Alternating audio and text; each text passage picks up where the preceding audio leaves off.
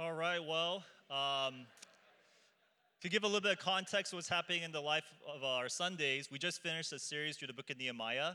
Next week, we're actually going through a new sermon series. We call this sermon series The Family of God.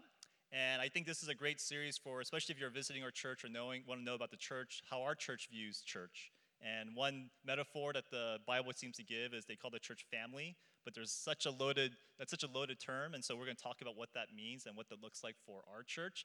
It's not what you guys think in terms of the sermon series. I know a lot of us might have heard things about family before, but I really look forward to this one, and that's going to be a topical series that we'll be going over starting next week. But today, we have a very, very special guest speaker.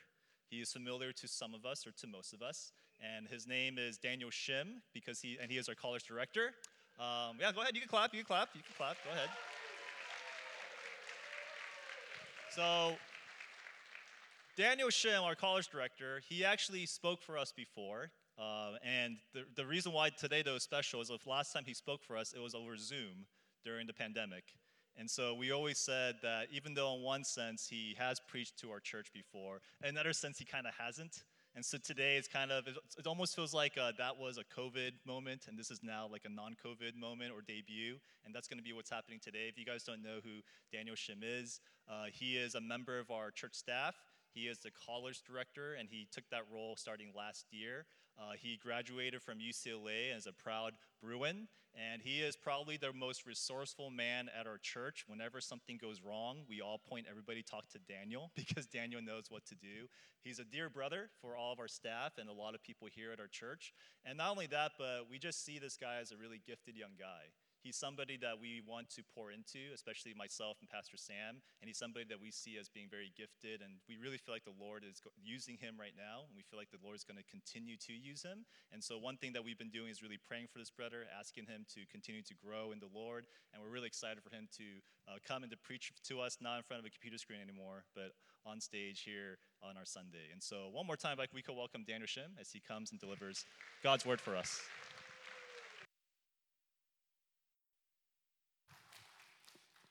Thank you, Pastor Tom, for the flattering introduction. You just took like 3 more minutes away from the sermon time, so I'll try to keep it short. I know we're trying to hit the park.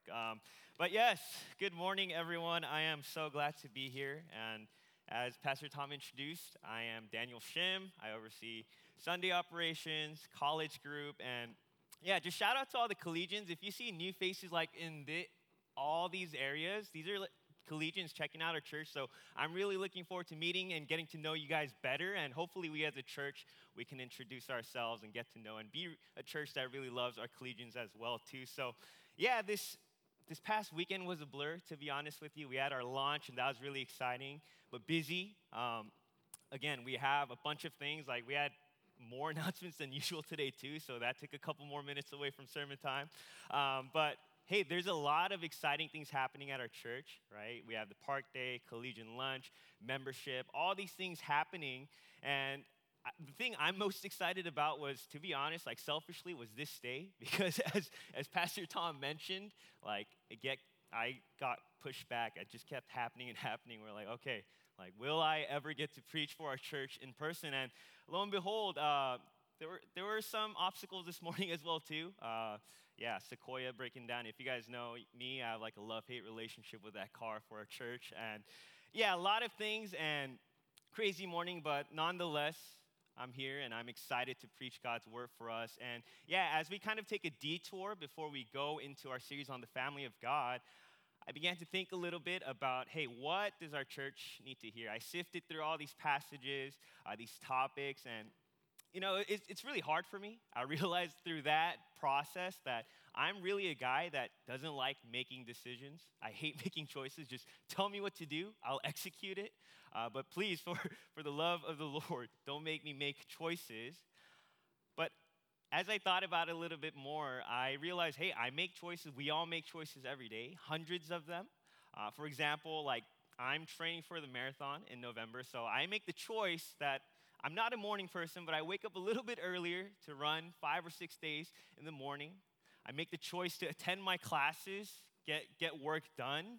I choose what to eat for lunch and dinner, and we all make these choices, hundreds of choices throughout the day without even realizing it. And It's not to say that because we don't see them and realize them as choices, that they're not important, right? If we make the choice not to wake up on time, if we choose not to go into work, if we choose not to reply to our emails, then I'm sure we'll all face some pretty serious consequences. But I think for us, the choices that are most important are marriage. Who am I going to marry, right? What career am I going to pursue? What is the next big purchase? Is it a home? Is it a car? I think in our minds, these big choices are the only important ones. But I want to argue today that no, it's the small, everyday choices that we make that we don't even realize we're making that have the biggest impact on our lives. And today I want to talk about one choice that we all subconsciously make, much like choosing what to eat, what to wear. I think this choice, it seems kind of insignificant. We don't put much thought into it. We forget that it's even a choice. So to do that, we're going to look at a passage in the book of Philippians in chapter 4. So if you want to open up your Bibles or your apps, go ahead and open up to Philippians chapter 4. And we're going to see exactly what this choice is, why it's so important that we make the right choice. So we're going to look at four short verses in Philippians chapter 4, verses 4 through 7. It's the last chapter of the letter that Paul writes to the church in Philippi. It's right before Colossians. So we'll read Philippians chapter 4, starting in verse 4. This is the reading of God's word. Paul says, "Rejoice in the Lord always. Again, I will say rejoice. Let your reasonableness be known to everyone. The Lord is at hand. Do not be anxious about anything, but in everything by prayer and supplication with thanksgiving, let your requests be made known to God. And the peace of God, which surpasses all understanding, will guard your hearts and your minds in Christ Jesus." It's the reading of God's word. Let me pray for us briefly. Father, we want to see what choice that we make, what choice is so important that we make as Christians, as followers of Christ. And God, if I'm honest at this time, there is a little bit of a pressure to bring the word, to bring a little extra fire. But Lord, we know that it is your word and yours alone that will convict hearts and challenge and exhort and encourage us. So Lord, we trust that your word will not return empty. So we devote this time to you. In your son Jesus' name we pray. Amen. So Paul writes, "Rejoice in the Lord always." Again, he says rejoice. And the theme of joy is one of the major topics that Paul touches upon in this book of Philippians. And that is the choice that we're going to talk about this morning, this important choice we must make, the choice to rejoice. And yeah, to be honest, this word is something I definitely need this morning. As I got the call at like 7, it's like, "Hey, Shim, the Sequoia is not starting up." It's like, oh my goodness, like, I need to choose joy right now. It's hard for me to do it, but I need to choose joy because I'm going to preach on it, right? As I think about our church, I think, again, there's a lot of things to rejoice in. College group, we have a lot more newcomers than I was expecting. Again, excited to meet you all. We're starting community groups again. I don't know if your community group leaders reached out to you, but we're starting that this week. We have a lot of newcomers coming. I got to see the welcome lunch last week, and that was just so encouraging to see connection happening. Obviously, meeting together like this after a year and a half, I'm definitely not going to take that for granted. That's a reason to rejoice. And it seems right now, at this point of our church's life, there's a lot of positive momentum, a lot of things to be excited about. Even personally, I had the opportunity to be the best man last Saturday for one of my closest friends. And yeah, that was a really good time just to enjoy and celebrate the newfound marriage. And there's a lot of things to rejoice about, but when I look back at this year and a half, since March 2020 when COVID shut us down, like I tried to think like how many things can I really like point to that I was rejoicing about? And like I probably less than the fingers on my hand, right? There was just nothing good about COVID. Tim Keller, he states that the opposite of joy is not sadness, but hopelessness. And I think that feeling of hopelessness is an accurate description of something that we all felt at one point or another. When we didn't have control, when we saw that it doesn't matter how hard we try, things are just going to happen. And again, I don't have to recap every single thing that happened in this year and a half, but I think Tim Keller, he has the right diagnosis, not only for us as a church, but for many Christians all over the country, all over the world. in finding joy or the difficulty in it. And in a time when we're slowly returning to our pre-COVID rhythms, or more likely adapting to new ones, it seems like hopelessness rather than joy, that's kind of become our default approach to life. We've kind of accepted, okay, COVID's going to keep on going. There's Delta, Lambda, Mu, probably Nu, all these letters, right? And we've just kind of accepted we have to put our heads down, just grit our teeth and get through this. Yet as one commentator, he puts it like this, talking about joy. His name is Marcus Bockmuehl, very fun name to say. He says, as such, Christian joy is a basic and constant orientation of the Christian life. The fruit and evidence of a relationship with the Lord. It comes from what the Lord has done in the past, from what he's doing now, and from the hope of what he'll do in the future. It's nice. It's nice to read about, but to be honest, when we look at it, like, hey, in my relationship with the Lord, there isn't much to find joy in. In my relationship with the people around me, in the community around me, even in the church, there isn't much to find joy in. Yet what Marcus Bockmuehl is saying is essentially joy to a Christian is like breathing to a human. It's training for an athlete. It's running the miles for a marathon runner, right? It's constantly happening. It's a conscious choice that we all make. Rather than being a luxury, joy is a necessity for us as Christians. To put it simply, to be a Christian is to have joy. And again, this might sound nice, but for some of us, this might be off-putting, right? We might be thinking, okay, Shim, if you really knew what I was going through, you wouldn't be saying that I have to find joy right now. Right? Or some of us, we might be thinking, okay, like if joy is essential to a Christian, then we'll just kind of grit our teeth, put on a fake smile, and just kind of fake it till we make it, right? We'll pretend like we're joyful. But I think there's a reason why Bockmuehl and all these other Christians, and why I believe that joy is an essential part of following Jesus. So we're going to look at our passage today, again, these 4 verses, to see why. Why is joy so essential for the Christian? And we'll look at 3 points, 3 aspects of this choice to rejoice. First, we're going to look at the prevention of joy. We're going to see what prevents us, what hinders us from choosing to rejoice. Then we're going to look at the path to rejoicing. How is it that we can rejoice? How is it that we can choose to rejoice? And lastly, we're going to look at the promise of joy.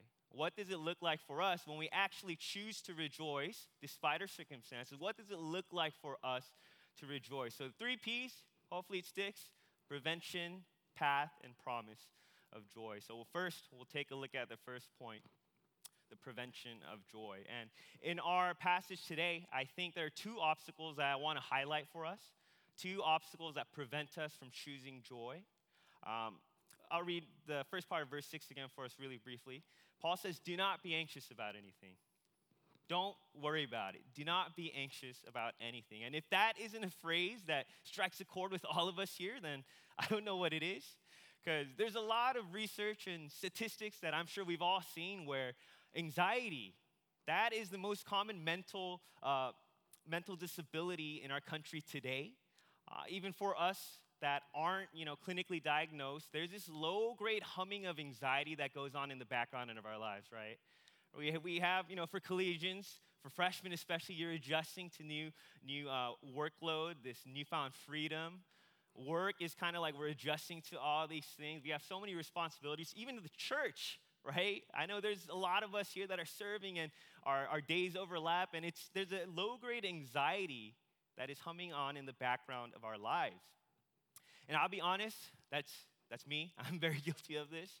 I have this to-do list, and I think a lot of the times I'm more concerned about updating it and making sure I have everything written down than actually, executing the tasks. I get really anxious about, wow, there's so many things to do. And that can be debilitating, right? I'm sure for parents, there's a different kind of anxiety that kind of creeps into your life of just kind of making sure your kids are alive and well. There's a lot of anxiety, a lot of things, a lot of causes for anxiety in our lives. And the first prevention of joy is anxiety. See, this word is used by Paul here, and it conveys this sense of apprehension, this kind of concern that's not warranted. In a way, it kind of brings you to this point where you're being torn apart, right? It's that concern we have of like, I should make sure I turn the stove off before I leave, versus being away from home for 4 hours and realizing, wait, I left the stove on. My house is going to burn down. And this is the kind of anxiety that Paul is talking about, that deep concern, that worry that my world, our worlds might come crashing down at any second. And what's kind of interesting, what's incredible is that Paul is writing to the church in Philippi, and to give us a little bit of context, this church had every reason in the world to be anxious. They were dealing with poverty, they were going without food, they were hungry. Within the church's walls, there were heretics coming in. Outside of it, there was persecution from Rome. And yet, Paul, he says, don't be anxious about anything. Don't worry. Don't worry about a single thing. Be happy, right? We might not be facing those things. In fact, I know we're not facing those things. You know, a lot of us were accustomed to the suburban life, but we do have our own troubles today. Right? I'd imagine if Paul was writing this letter to our church right now, he'd tell us, hey, don't worry about job security. Don't worry about that. He's telling us as a church, hey, don't worry that you're meeting at Buena Park High School where something might happen, where one Sunday we just might not have a place to worship. Like, don't worry about that. He's telling us, don't worry about legislations and laws that might get and hinder us from worshiping. He's saying even, don't worry about COVID-19. Don't worry about any of this stuff. And I think what Paul is pointing out is that, ironically, the things that we're most anxious about are the things that we have the least control over. Right? We can perform the best we can at our jobs and still find the notice, still get that meeting, and just find out, hey, we're gonna have to let you go. Right? We can try our best to parent our children. We can try and read all the books and attend all the seminars, and there's still a chance, a really sad chance, that our kids might denounce their faith in the future. Right? There's this anxiety. We can even do our best even to mask up, get vaccinated, take all these measures and still get infected by COVID. Ironically, the things that we have the least control over, that's where we are the most anxious. And I think at the root of it is we have this preoccupation, almost this obsession with control. I think our anxiety, it can be a symptom. It reveals that our belief in God is actually unbelief. We don't believe that God is in control, right? We somehow think that we have to ourselves take care of these circumstances. We have to figure it out without God. And that's what we choose to do, right? What are we anxious about? I think there's a lot of things I could say, but could our desire to have control over these things be revealing that even though with our mouths we say we believe in God, we believe in the gospel, but in our hearts we're actually choosing to trust in our own power, in our own understanding? And in reality, because we don't have that power, because we don't have that understanding, we have this feeling of hopelessness, of anxiety. I wonder if this might be the case for some of us, where our hopelessness, it prevents us from having joy, of choosing to rejoice. And I remember feeling this way quite vividly around the end of my senior year in college. I don't think a lot of people know, but I was actually at my previous church supposed to transition into being the children's ministry director. And now that I see Tim doing that, it's like, okay, good thing I dodged that bullet. Just kidding, I love our children. But I remember I was supposed to transition into it, but I still don't know 100% of the details, but that just no longer became an option. And that was kind of like where I put all of my eggs into that basket, where, okay, I think God's calling me to pastoral ministry. There's this great opportunity, and then it just kind of felt like it got taken out from underneath my feet. And that got me into this place of hopelessness, of anxiety, of worry, of kind of, hey, I thought this was the plan. I thought this was where God was leading me, but apparently not. Right? It led me to that place of questioning my call. All these different thoughts consumed my mind, and really it prevented me from, being joyful, of choosing to find contentment.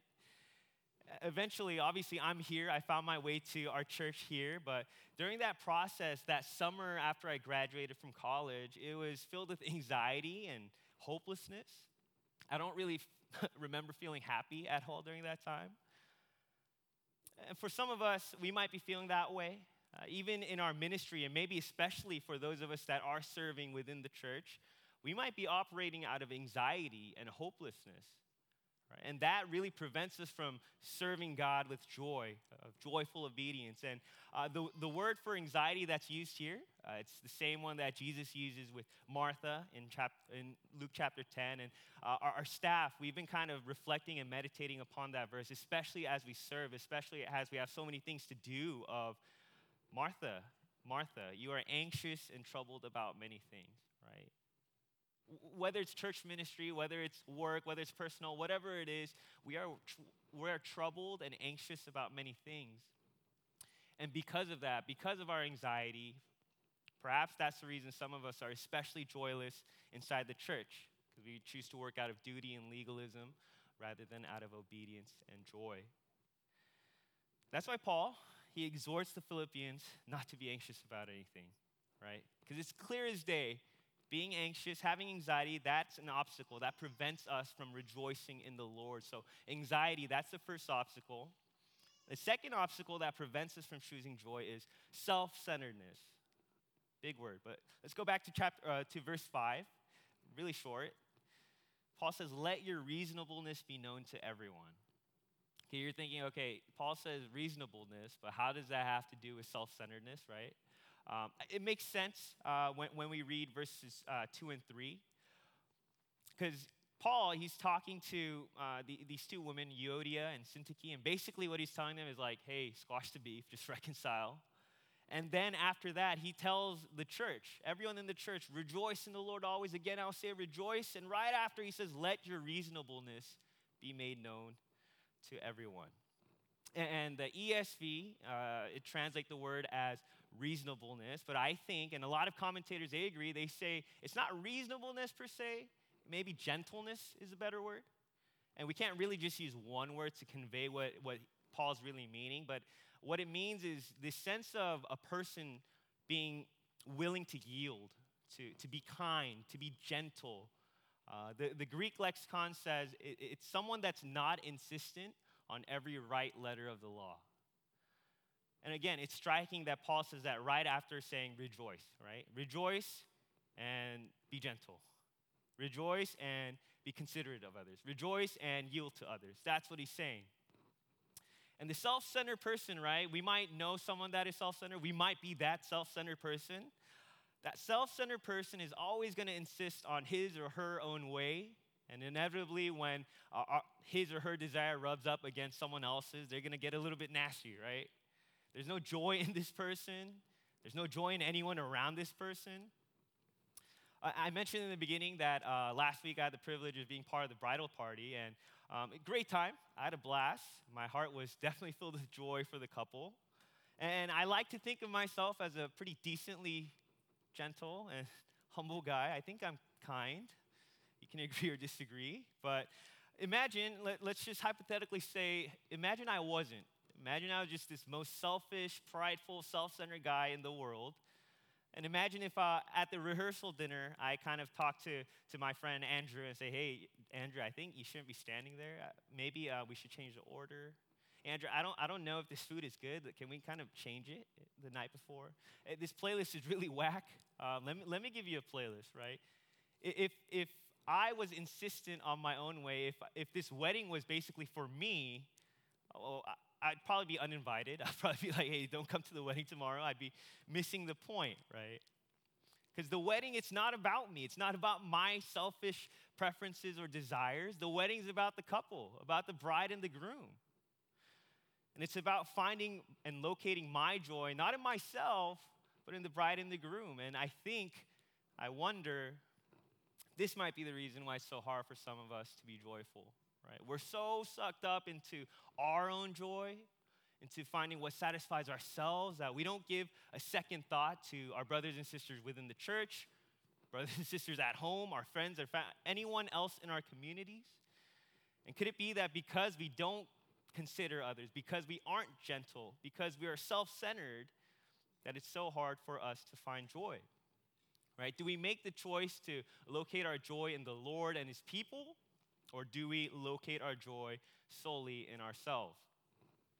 Augustine, he has this quote, and it's a beautiful one. He says, when large numbers of people share their joy in common, The happiness of each is greater because each adds fuel to the other's flame, right? What he's saying is when we as a church community, when we are centered around Christ, when we find our joy in Christ, we not only feel a joy that is good, but our joy, it's not an individual experience. It's actually enhanced. It's more fully felt together in community. It's more powerfully felt when we are all enjoying the same thing in common. Joy is not an individual endeavor. It's a communal endeavor. I mean, look at Paul's usage of the word rejoice, just in Philippians, right? None of them are focused on his own benefit. It might be up there. 1:18. What then? Only that in every way, whether in pretense or in truth, Christ is proclaimed, and in that I rejoice. Yes, and I will rejoice. Chapter 2:17. Even if I am poured out as a drink offering upon the sacrificial offering of your faith, I'm glad and rejoice with you all. Likewise, you also should be glad and rejoice with me. A little bit later in 2:28. I'm the more eager to send him. This is Epaphroditus. Therefore, that you may rejoice at seeing him again, and that I might be less anxious. 3:1, finally, my brothers, rejoice in the Lord. Not in me, rejoice in the Lord. To write the same things to you is no trouble to me and is safe for you. Joy is something that is not found in ourselves, but is found in community. It's found when we look outside, when it's others-centric. And I think that's a reflection of the Trinity, of the Father, the Son, and the Spirit. They delight, they find joy when they carry out the will of the Father, when they execute the Son's task, right? Their joy is located in each other. And practically speaking, I think for us, the greatest external source of joy as Christians, it's found in serving other believers, in seeing them mature, in seeing them grow, rather than us kind of just being filled up by ourselves. When we're not self-centered and we become other-centered, we find true joy because that's how Jesus himself operated. Right? Romans 12:15, rejoice with those who rejoice, weep with those who weep. That's exactly what Jesus did. That's exactly what Jesus is calling us to do. So the two obstacles that prevent joy, anxiety and self-centeredness. Anxiety, which at the root of it lies this hunger for control, and self-centeredness, which discounts the joy of everyone else. And believe you me, there are definitely a lot more obstacles to finding joy, to making that choice, but these are the two, at least from our text, that we see that prevent joy. So now that we have a diagnosis, we're going to look at the second point, the path to rejoicing. How can we rejoice? How can we make this choice? We're going to read verse 6 again. Paul says, do not be anxious about anything, but in everything by prayer and supplication with thanksgiving, let your requests be made known to God. And the path to rejoicing, the answer is very simple. It's another P, it's prayer. Prayer is the path to choosing to rejoice. And Paul, he uses 3 different words to describe prayer, and I think that's intentional. I think it's to give a fully orbed picture of what prayer is, right? He says prayer, which is just this approach to God, coming to God with our requests. Supplication is coming to God not just to talk to him, but to tell him there is this urgent need, Lord. This is what I need. And the requests, which are the specific things that we come to him and ask him for. 3 different words to give us a fully orbed picture of prayer. They all work together to convey that joy can only be found when we approach the Lord. What does he say? With thanksgiving. When we come and approach the Lord in utter dependence. When we say, Jesus, you're the only one that can give me joy. The heart of gratitude, it looks at what God has done, is doing, and will do. Right? Deuteronomy 26:11 said, this is God speaking, you shall rejoice in all the good that the Lord your God has given to you. All the good.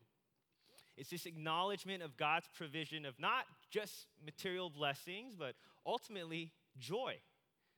Joy, and that is the key to our prayer, our thanksgiving, our heart of gratitude. It's our heart to choose to, despite our circumstances, place and locate our trust, joy in him. Another commentator, Walter Hansen, he says, prayer orients our lives towards God. We grow in an open relationship with God by preserving our specific needs and desires to him. Prayer orients our lives towards God. When we come to God, our lives are oriented toward him. It's just a natural result. Not only that, but we grow in our relationship with him. We get to know him not just as this distant God, but as Father, as friend. I mentioned during one of the Zoom sermons, so I don't know how many people were paying attention, but I used to work for State Farm, and it was a very short time, but one of the things I really didn't like about working at State Farm was somehow I got tricked into becoming a salesman. Like, I was brought on as just, hey, you're gonna be an administrative assistant. And then like a month later, hey, we're gonna train you to be a sales guy. I'm like, that's not what I signed up for. But what that meant was what I had to do every single day, I had to do something called cold calling. And for those of you in sales or who have done it, it's like there's this dread within my stomach even like mentioning it, because I mean, like 90% of the time, like no one would pick up and I'll be like, okay, like I'm cool. But the 10% when people actually picked up, it would just be like, I guess rejection would be like a nice way to put it. But it's like, yo, like we told you to, stop calling us, all these things, right? And I'll just kind of feel like, man, like I didn't sign up for this. And I have this kind of aversion, even now when I have to make calls to people I've never talked to. But lots of times I feel like prayer can kind of feel similarly to us, right? We kind of feel like our prayers are not an approach to our Father, but more of a cold call to a potential client, right? We come to God and we say, Lord, can you just spare me 1 minute today? I have this great pitch for what I want from you. Prayer can feel like that sometimes, right? Yet this is exactly the opposite of what the Lord desires. Paul says that in everything, make our requests known to him. Prayer, supplication, and request, right? And actually, in his book, Gentle and Lowly, which we're going to try to get every person here a copy of. We have like 200 copies sitting somewhere. In his book, Gentle and Lowly, Dane Ortland, he says it like this. He says, to put it the other way around, when we hold back, lurking in the shadows, fearful and failing, we miss out not only on our increased comfort, but on Christ's increased comfort. He lives for this. This is what he loves to do. His joy and ours rise and fall together, right? Talking about prayer, when we come to him and make our requests known to him, ask for forgiveness, ask for things, this is what Christ lives to do. This is what he loves to do. Our joy and his rise and fall together. So when we do come to him in prayer, I promise you, he's not going to hang up the phone. He's going to pick up. He's going to stay on the line with you however long you need him to be there. And the path to rejoicing, it really runs along the prayers that we lift up to the Lord. And one of the biggest realizations that I had a couple of years ago about prayer happened in one of my first classes at Talbot, at seminary. I thought for the longest time in my legalistic, pharisaical way that, hey, for God to listen to me, for God to hear my prayers, I have to kind of put myself together. I have to polish up, I have to get ready, and I have to come to him before I say anything. But as I learned, if that was the case, then none of us would be able to pray, right? None of us would be able to approach God because we're all dirty. We all have sin. None of us would be able to approach him. But prayer is actually the arena by which we become clean, by which we get acquainted with the Father, by which we get to know him. It's the place where we bring our anxieties, our hopelessness, our longing for joy. It's in prayer that our relationship with the Lord deepens. And I know what you're thinking. You think prayer? I've heard that before. That's all you guys have been saying these past couple months. And prayer, it might not seem practical, but I argue that prayer is extremely practical. It's like the main way that we can come to God. It's the way that we come to God. Right? Like Ortland says, Jesus' joy and our joy, they rise and fall together. And that can only happen in prayer. Right? We know 1 Thessalonians 5:16-18, if we've been in church, rejoice always, pray without ceasing, give thanks in all circumstances, for this is the will of God in Christ Jesus for you. That's just a copy and paste of this text right here. Right? Rejoice always. Pray without ceasing. That's how we rejoice always. Have this heart of gratitude. That's how we find joy. That's the will of God for us, that we rejoice. And I want to challenge us all. Maybe we are kind of lethargic spiritually. Maybe it's not maybe. It's for sure been difficult for us, right?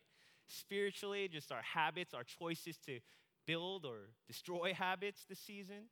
It's been hard for us, but maybe it's hard for us to find joy because simply we're just lacking in prayer, right? What is prayer for us? Is it just like before a meal? Is it like 2 minutes before our commute, before we turn our podcast on? Like, what is prayer for us? Is prayer just kind of like empty words we just throw up and kind of hope God listens to? Is it something where we kind of feel like we have to freshen up, we have to get our stuff together before we actually come before the Lord? And in no way am I saying, okay, like, therefore, church, the practical application is we need to spend at least an hour in prayer every day. Like, not yet. But I think I want to challenge all of us, exhort all of us to come to God honestly, a couple minutes at a time. Drop all your pretenses. Drop all these kind of holy Christianese terms in prayer. Just come to Him. Right? We're starting community groups this week. Maybe for some of us, we can partner with someone. We can find and locate our joy in Christ together. I encourage all of us let's take prayer a little bit more seriously. Let's ask for joy.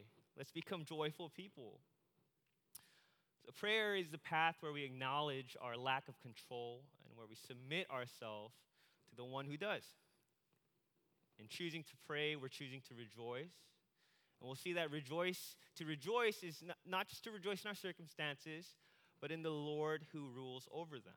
Right? Prayer is a path to rejoicing. So we'll look at our last aspect of our choice to rejoice, which is the promise of joy.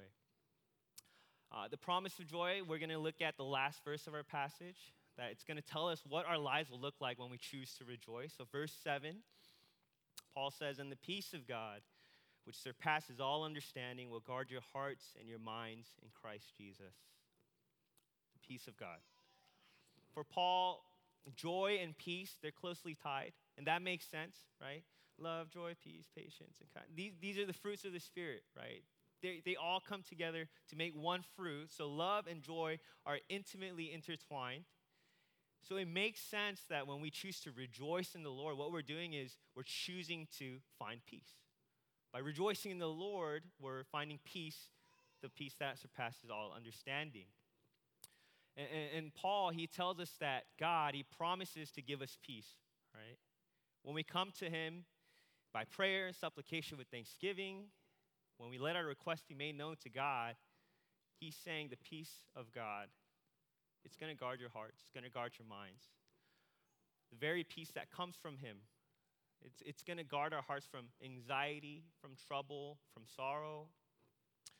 But we have to know, again, that Christians, just because we find joy, just because we choose to rejoice, it doesn't mean that, okay, nothing bad's going to happen to us. Like, no, probably more things bad are going to happen to us, right? We're going to go through immense sorrow. But what Paul is telling us is that the peace of God, it's going to prevent those things that will happen from having this disproportionate, overwhelming impact on us. Paul is telling us the peace of God is going to protect us from that. This peace, it's an inner sense of contentment. God supplies it to us. It doesn't come and go with the seasons and the circumstances. But this peace of God, it remains with us as long as we remain in Him. Sam Storms, he's a pastor and author. He says, joy is not necessarily the absence of suffering. It is the presence of God. It's not the absence of suffering. It's not the absence of tough things that happen. It's that God is with you. Emmanuel, God with us. Right? We know about believers everywhere, in our cities, in Afghanistan, but right inside this room as well. Right? We know people that have gone through immense amounts of sorrow, tremendous suffering. I know some people here, myself included, that have lost loved ones this past year and a half. I know people that have gone through extremely difficult issues with their families. I know people struggling with having a child, of having miscarriages. I know people that have financial issues that they're too ashamed to share about. Right? There's a lot more people here that I'm sure are going through other things that I'm unaware of. And yet, as 2 Corinthians 6:10 shows us, Christians, we are sorrowful, yet always rejoicing. We go through these things. We have sorrows in our lives, but we're able to sing, even in the valley, you are faithful. right? In your suffering, God promises you a peace that surpasses all understanding. It surpasses all understanding because the natural response to losing a job, to getting laid off, is to prep the resume, the cover letters, get on LinkedIn and apply. Natural response to betrayal is anger and wanting vengeance. The instinct of having yet another miscarriage is to turn to God and ask why. It's to curse at him. Yet when we as believers, when we choose to rejoice in the Lord rather than defaulting to these reactions, we get peace. We get peace that guards our hearts, our minds. And in the Greek, I'm sure some of you have heard this, the heart, the cardia, is not just this organ that pumps blood inside of us, but the Greek cardia means that our heart is the entire inner being of the Christian. The peace and joy of the Lord helps us that our emotions, our thoughts, our affections, our desires, our choices that we make, they're all guarded by Christ. To choose joy means that we fully trust that there's a purpose that God has when a loved one is going through deconstruction, when our families are going through turmoil, when we have relational fallouts. There's a purpose for all of those things.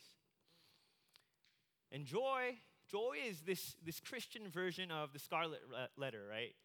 You'll know it when you see it. It'll be very obvious.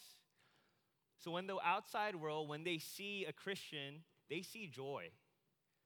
And that joy, it kind of surpasses all understanding. It makes them think, how are these Christians, how are these people able to remain so joyful despite their circumstances, right? How are they still able to praise God instead of cuss and curse him out? It's because it's Christ Jesus. It's Christ Jesus himself who guards over our minds and our hearts. Pastor Sam, he mentioned this a couple weeks ago when he preached on Nehemiah 8, so that might be too long for a lot of us, but he says that the joy of the Lord is our strength. It's not our strength. It's not our joy. It's the joy of the Lord. That is what gives us strength. That is what protects us. That is what enables us to find joy. It's him, not us. Jesus' peace, it surpasses all of our plans, all of our anxieties, all of our coping mechanisms, everything that we do to try to find joy. When we do this, when we live joyfully, when we choose to rejoice, we point to the source of this peace. Right, and I want to take a look at just 5 words in the middle of our passage. It's right at the beginning of verse 5. End of verse 5, sorry. Paul says, the Lord is at hand. The Lord is at hand. Jesus is at hand. Jesus is near. And that's what allows us to rejoice. That's what promises us to give us joy. The Lord is near to us both in terms of time and space. We know that as Christians, we believe that Jesus will come. He'll have his second coming. We'll be with him forever. We'll spend eternity with him. The Lord is near. The Lord is at hand. Not only in terms of time, but space as well. We believe as Christians, the Holy Spirit, for those who profess the gospel, he dwells within us, in our cardia, in our hearts, right now, at this present moment. In time and space, the Lord is near. The Lord is at hand. And that's the key. That's the key to our ability to choose joy. Right? The answer to this question of why are we able to is because of Jesus Christ, right? Just like any other Sunday school answer. Jesus Christ. It's because of him. The verses are not up there, but this Jesus Christ is the one in John 14 where he tells his disciples, peace I leave with you. My peace I give to you. Not as the world gives, do I give to you. Let not your hearts be troubled. Neither let them be afraid. This is the same Jesus in John 15:11. He talks to his disciples again. He says, these things I've spoken to you, that my joy may be in you, that your joy may be full. This is the Jesus in Matthew 26:39, right before his arrest and crucifixion. He says, my Father, if it be possible, let this cup pass from me. Nevertheless, not as I will, but as you will. Right? And it wasn't obvious at that point, but when we take a look at the life of Jesus, in the moments leading up to his death, what Jesus did was choose joy. That's what he was doing. Right? In the face of death, which is like the ultimate provoker of anxiety, Jesus, he chose joy. He honestly, in prayer, petitioned, made his request known to God. Lord, let this cup pass from me, but your will be done, not mine. By doing this, he left us a peace that will not let our hearts be troubled, that will not let us be anxious. By doing this, he spoke words to us so that our joy would be made full. And it's the gospel. It's the good news. That's why we're able to have joy. This is the promise of joy. The promise of joy is the gospel. For those of us that have been Christians for a while, it might be numb, it might be stale, but the choice for joy, the choice to rejoice, is a choice to believe in the gospel each and every morning. It's to believe that Christ came down, incarnate Son of God, lived a perfect life, took on flesh, took on sins, was crucified and resurrected for us, for his glory. For those of us who might be here who have never heard the gospel before, doesn't this joy doesn't it make you feel a little bit curious? Doesn't it seem like this sense of peace, this sense of joy is something that I'm at least intrigued about? The promise of joy that we have is simply the gospel. It's the good news of Christ coming down, taking on our sins. I can't conclude a sermon without a quote from Tim Keller. He's like the Pope for Protestants, especially in our church too. But talking about rejoicing, Tim Keller, he says, what we rejoice in is whatever is our central sweetness and comfort in life. To rejoice in something is to treasure it, to access its value to you, to reflect on its beauty and importance until your heart rests in it and tastes the sweetness of it. What we rejoice in reveals our treasure, what we actually put our hope in. And there is someone in my life that I think lived this out of really locating his joy in Christ.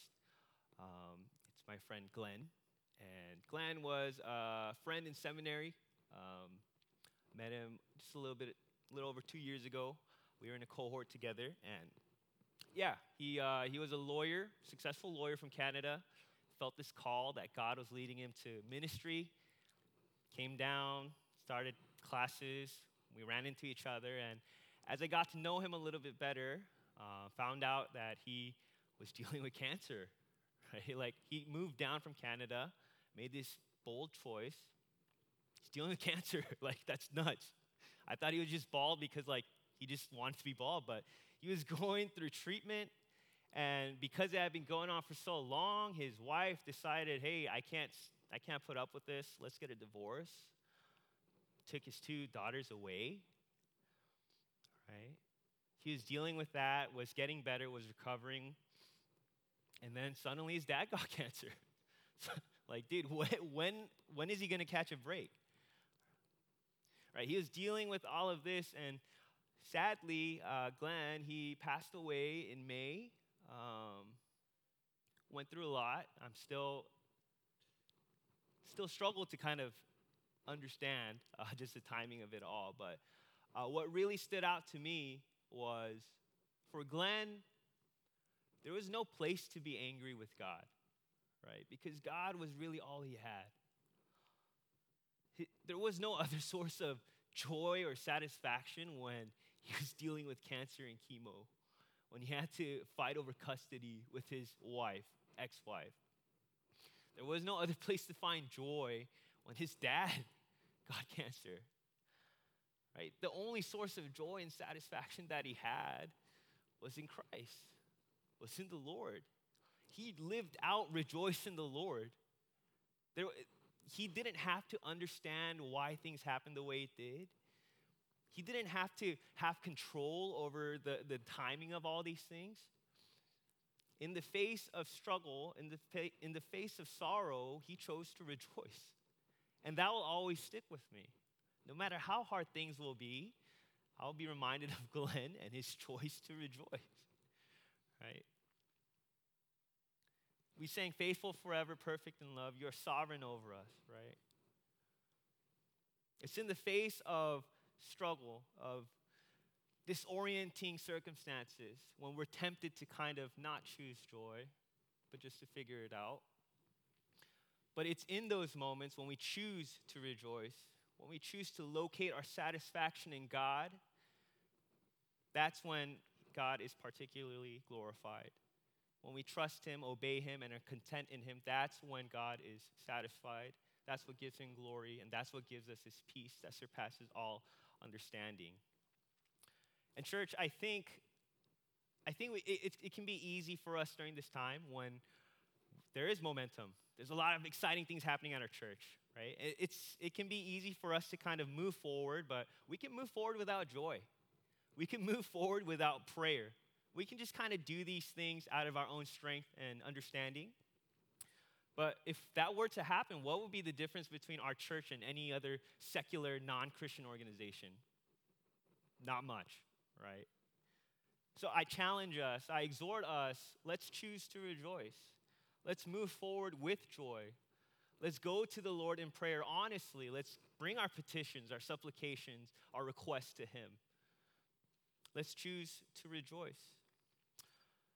So at this time, I want to invite us into a couple moments of reflection of anything that, might be hindering us from rejoicing, that might be any anxieties we have, any feelings of hopelessness. I invite us to take a couple moments to reflect upon the word that was preached, reflect upon how the Lord might be inviting us to choose to rejoice today for all days. So we'll take a couple more moments to reflect.